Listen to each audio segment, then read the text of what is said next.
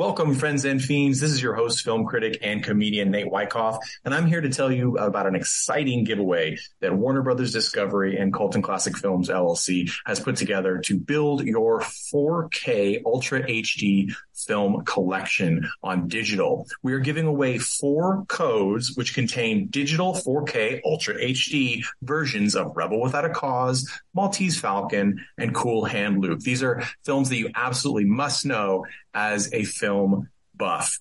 You can get this code by being one of the lucky 4 people we pull from our newsletter list. So go to coltonclassicfilms.com/newsletter and give us your email and your name, and we'll sign you up for the newsletter and we will enter you in the competition. That's all you got to do. So please go ahead and do that. The contest ends on April 30th, and we will send out the winning codes on May 1st. Thank you so much for being a listener, and here's your episode of Colton Classic Films Podcast. Welcome to Colton Classic. Welcome, friends and fiends, to another episode of Colton Classic Podcast, the podcast where we talk about 2 films, a mainstream and a cult film, that are thematically linked and analyze them both. I'm your host, film critic and comedian Nate Wyckoff, and this is part 2 of our Zombie Fubar, the military mistake zombie movies compilation that we started last week with 2021's Zack Snyder helmed film Army of the Dead. That was a divisive picture. This one, though, I'm pretty sure we're all going to agree is one of the greatest cinematic masterpieces of all time. We're talking, of course, about 1989's Redneck Zombies. There's actually a lot of history to talk about with this film, but we're going to dive right in because this, I will say, is a shorter episode, mainly because your host has to work so many jobs to afford running a podcast. So please, guys, before I forget, go rate us, review us wherever you find your podcast, subscribe, share us on your Facebook, your Instagram, Twitter, follow us on Instagram at Colton Classic Podcast, and email us great ideas for films and other things to coltonclassicpodcast@gmail.com. Send all of your hate mail to Tad Mastriani, and please, please, please rate us wherever you get your podcasts. 5 stars, 10 stars, however many stars you can give us those stars. I promise I will rate and respond to every single hate mail. Seriously, guys, send it to coltonclassicpodcast@gmail.com and I'll forward it right over to Tad, and we'll talk about it on the air. So Tad Mastriani is with us. How are you doing, Tad? I am watching another zombie movie. Bump, bump, bump, bump, bump. Also, we have Greg Johnson. How are you doing, Greg? Oh, I'm here. Yep, that's so. That, I think that was actually what they were looking Accurate. for in the cast for Redneck Zombies, is people to be able to say, "I'm here." They just did a pulse check at the beginning, and they're like, "Get on screen." You don't even have to have a pulse. Funny. Okay, and to round this out is our resident zombie lover, Mandy Longley. How are you doing, Mandy? But I'm feeling a little underdressed about like the sack on the was it the tobacco truck driver's costume? Yeah, let's get into this. So Redneck Zombies, the history behind this film, it's directed by Pericles Lunis, who Pericles Lunis did direct a couple of features, but is most well known for doing practical special effects on some great direct-to-video B movies, some really classic trauma films like Sergeant Kabuki Man NYPD from 1990, The Toxic Avenger Part 2 and 3 in 1989, of course, James Gunn. It always comes back to James Gunn right in those. Troma's War, he was a special effects coordinator. We did that on our Beast of War compilation episode, so go back and listen to that. He also did a lot of the special effects work for Monsters, the TV series that ran from 90 to 91, which is kind of a classic, really fun series. So check that out if you're not familiar with it. He made this film. They filmed it, I think, over 32 days on the weekends over a year. So it was a long process. So it's impressive, actually, to corral anybody that's getting essentially nothing payment-wise to that kind of commitment. So this is truly low-budget cinema, and I commend it. It also has the distinction of being one of the first widely distributed films shot on video, on like camcorders. And it was, of course, distributed direct to video. It didn't have a theatrical release. So there's actually a lot of backstory to this movie, and it has been put out in different iterations over the past several decades. The one that we reviewed here is Troma's anniversary release, which is technically the unrated cut. I believe the only real difference is that there's some more of the gore footage in there. It's very minimal difference, however. But if you do want to pick up this film, seek that one out because it's a 2-disc special edition. It has the soundtrack, which is funny. Yeah, so here's the plot of this movie. And I'm using this in a very open way because the plot is what you'd expect from an early shot on video, low budget monstrosity. There is this really nasty toxic substance that the military is trying to store somewhere. They send one guy and a dog in an open top Jeep to take the last barrel to wherever it's supposed to go. And he's messing with the radio and he swerves the truck and the thing rolls into a ditch. He goes to get it. And being an intelligent young black man, he runs across a massively overweight white hillbilly with a shotgun. He does the smart thing and says, "You keep this pile of garbage. I'm going to beat it." And he leaves. I feel like, weirdly enough, this movie filmed in 1989 called Redneck Zombies is more respectful of black people than 2020 and 2021 and probably 1990 up until now, because there is not only a black character that survives this film, I don't know where he goes, but he survives this film, but they're also among the smarter people, and that's questionable because not really anyone was smart in this movie. But he doesn't drink toxic waste right off the bat, so I mean, you're pretty smart. So this, to get back to the plot, I'm using air quotes. Watch us on youtube.com for those air quotes. The plot is that this barrel is then taken by this other redneck moonshine family, 2 brothers and a dad, and they drain it, and then they use this barrel to make their new batch of moonshine and distribute it throughout town. Well, of course, this barrel of muck turns people into zombies, none of which look exactly the same, but that's okay. And some campers who, this is the biggest question I have about this movie, this group of campers is led by like this know-nothing middle-aged man. I don't know who would sign up for this, but he's leading this group through the woods, who seem like they just went out there on a whim. Like they woke up one day and had, the penny saver events list on a dartboard and just chucked it at it, because they don't seem very invested in camping. But they're in this forest with these rednecks who turn into zombies, and they turn other people into zombies, and then there's lots of zombies running around. That's it. Here's the first thing I want to say that is fantastic about this movie. It's actually specific to the Troma anniversary release of this movie. And that is the opening Troma TV interview between Grandpa Lloyd Kaufman, Uncle Lloyd Kaufman, head of Troma Video, and Pericles Lunis. It is the kind of madcap insanity, skit-based improv that is Troma at its best. It is off color, it is inappropriate, it is stupid, and I found it very entertaining. I actually was really upset because I was watching it and my wife was next to me and she looked at me and she said, "Did you write this?" And that's exactly what I wondered, because it is that kind of just insanity that would just pour out of my brain. So that's a really fun intro, and it does actually give some interesting backstory on the film, and it's kind of neat to see Pericles Lunis, him actually physically there in the 2000s in front of a camera, because we don't often see, unless you go hunt them online, we don't often see these low budget filmmakers years later. We probably only see them in the whatever role they played in their own movie because they didn't have enough people.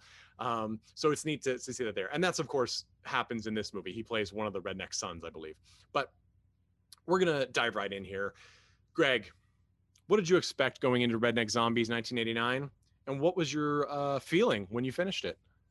Well, I expected Troma, and that's what I got. I mean, I came in and out of it throughout. I mean, it felt like a series of vignettes strung together, which I feel like is pretty indicative of Troma films. I think I liked it a lot more than I did Troma's War, though. So yeah, all in all, I think I left contented, entertained, mildly amused. Like you said, I think it did a good job with its African American actors. You had that one guy at the end who I'm trying to figure out his name, because of course no one has any pictures, so I don't remember, and I don't remember his character name, but he was like the crazy guy at the end who kind of kept freaking out, and he like took a it. tab of acid at some point. Yeah. And his hair goes wonky. He was hysterical. He was wonderful. I loved it. He was absolutely great. And as mentioned before, the soldier is also black, played by Tyrone Taylor. Yeah. And as often is the case with low budget movies, his character's actual name is Tyrone. So we get that. As you said, most of the cast is this is just their only film. These are not professional actors for the most part. I will say this: the effects are great. I'm a little surprised that apparently they had to submit to a lot of different places to get this distributed in 1989, because whatever you think about the story, or as you said, I also popped in and out. There were segments of the story that weren't as compelling as others. They were sort of ad-libbed. But the grotesque effects are great.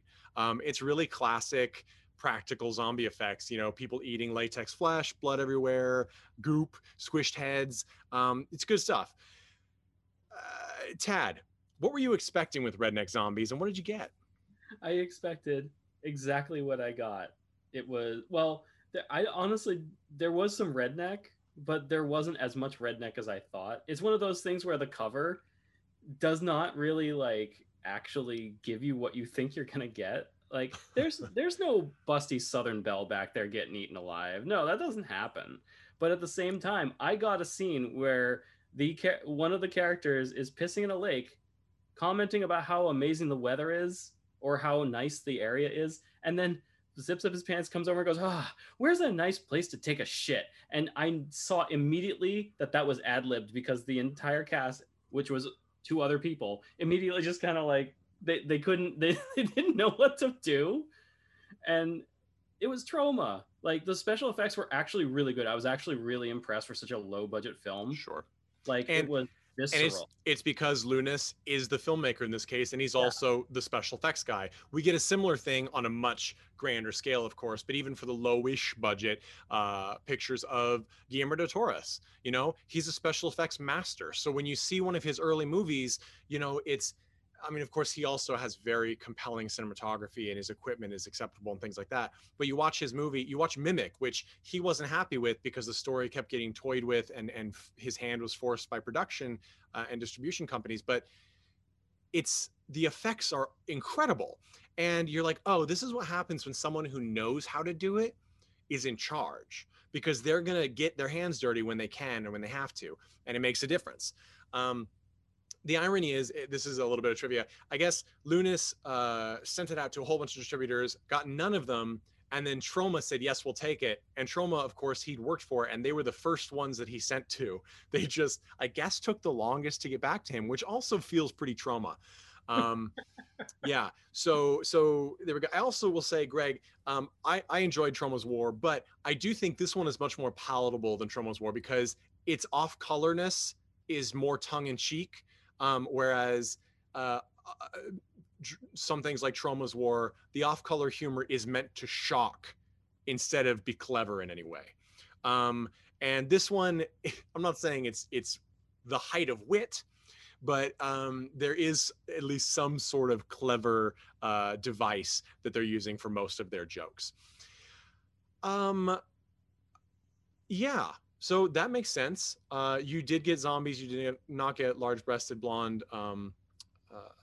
No, that's for Full Moon Video. So there's bells. Sure. And this is just good marketing, right? The cover, it's the same cover that's been used for a million years for this movie, because it's effective. It gives you what you want. It may not be what you get, but they just need to get you in the door.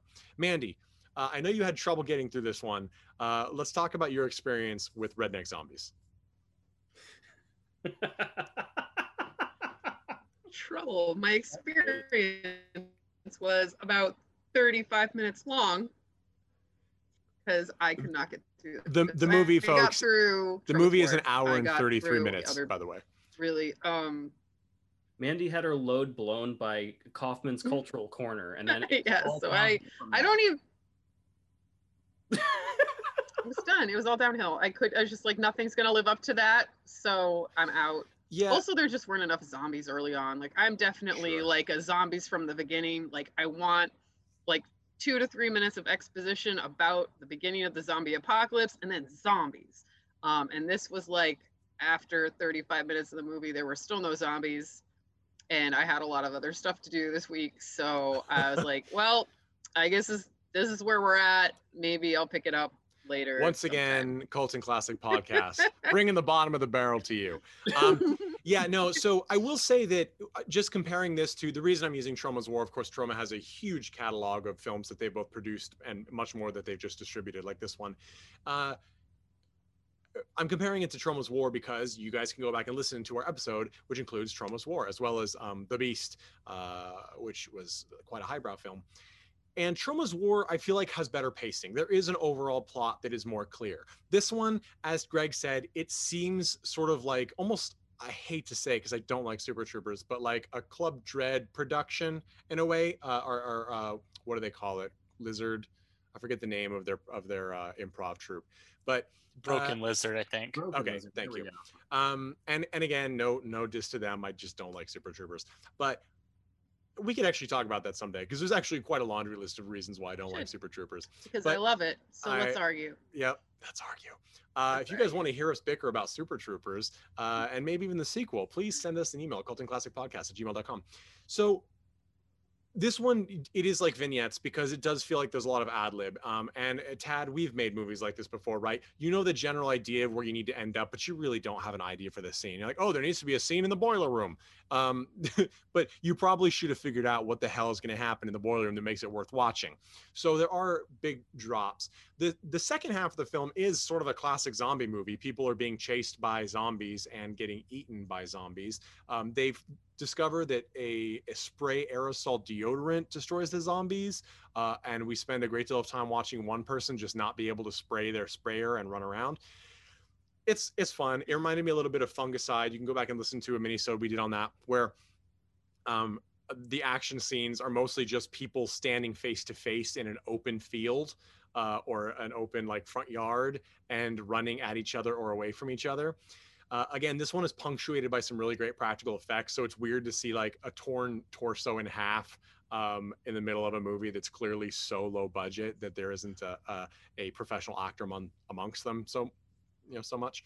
But I did find this to be watchable because it's so short.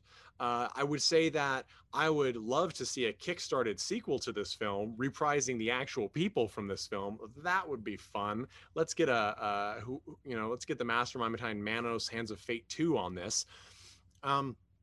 I also want to give a shout out. I recently, just yesterday, watched The Alien Dead by Fred Olen Ray, an early Fred Olen Ray, one of my favorite schlock directors, film. And it reminded me of this because it's very much the same sort of structure. A lot of films like this had the same structure. They're aimless. They had effect, like the murders, and in the case of The Alien Dead, the nudity came first because that's what would sell the picture. And then the rest of it was just filler. Redneck Zombies is a little bit more than that. There clearly were some intent. There were things that were written down because there are occasional jokes, etc. I think the grizzled redneck dad is a high point acting wise. I think he's fun. So I'm gonna hit off the recommendation one with this. I recommend this if you're into 80s shot on video. If nothing else, it's a piece of history that you should know about if you're into shot on video films, because it is considered, while it may not actually be the first, there's some dickering on that, it is considered the first wide distribution shot on video film that was released direct to video. So it's got a distinction for that. Also, you can still find copies of the Troma release of this on VHS if you like collecting VHS, and it's not going to break the bank, and it's really cool to look at. So kudos on that. Or you can pick up the DVD like I did with the soundtrack. Greg, would you recommend Redneck Zombies?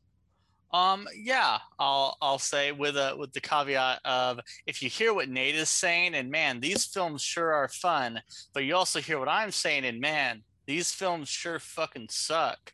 Um, this is a good dive in. It's not, you know, fucked up enough to really scare you off, but it's enough of a dive into what Troma does, and it's entertaining enough, and it's pretty short. So. And it's clearly on the comedy spectrum, even though there's murders. There's one scene I want to mention before we jump into the other recommendations.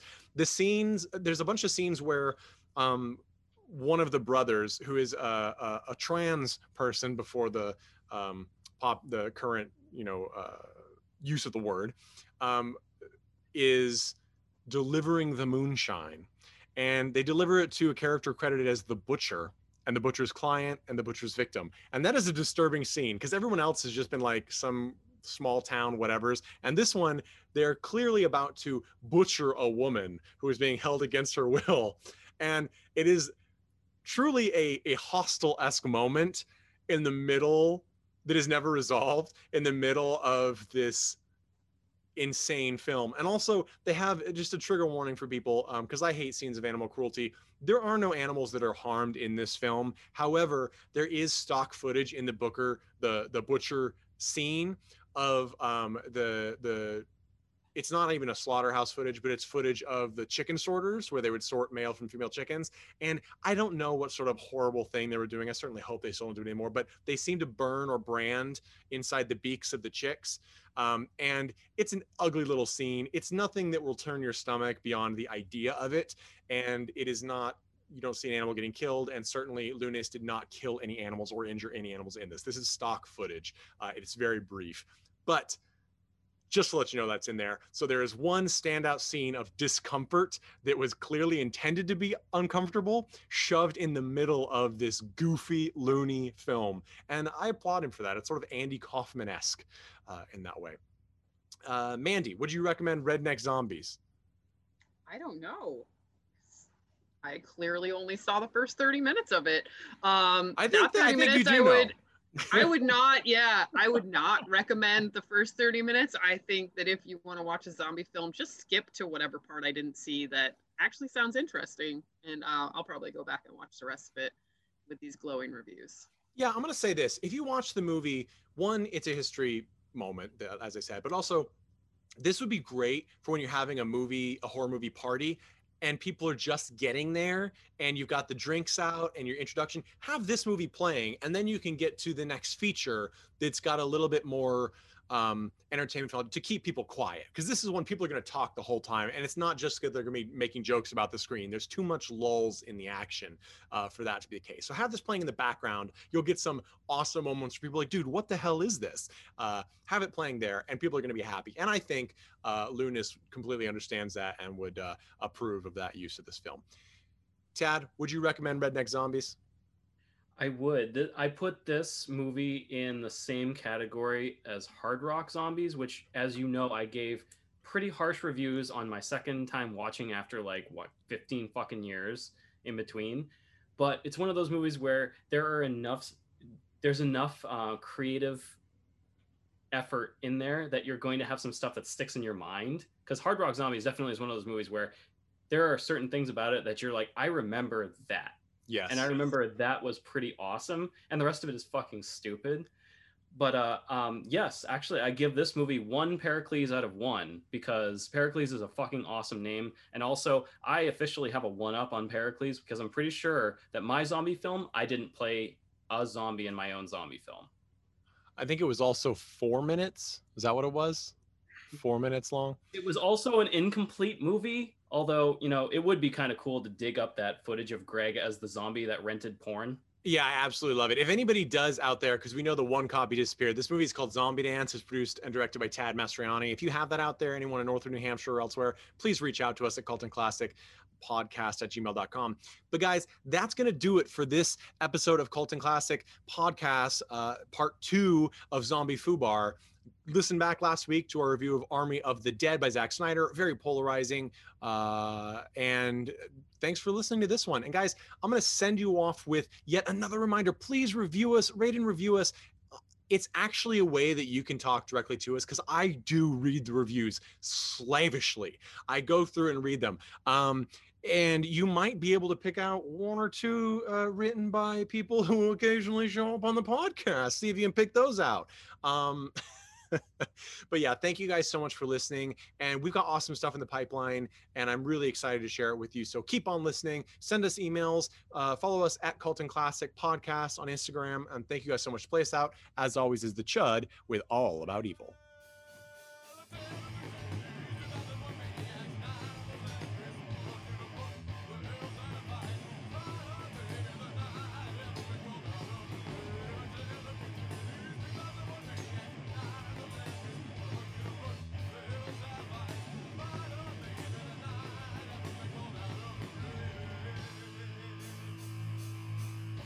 Hey everyone, thanks for listening to Colton Classic Podcast. This podcast is important to me, but what's more important are the rights, privileges, and freedom from violence of everyone in this country and in this world. And that means supporting Black Lives Matter.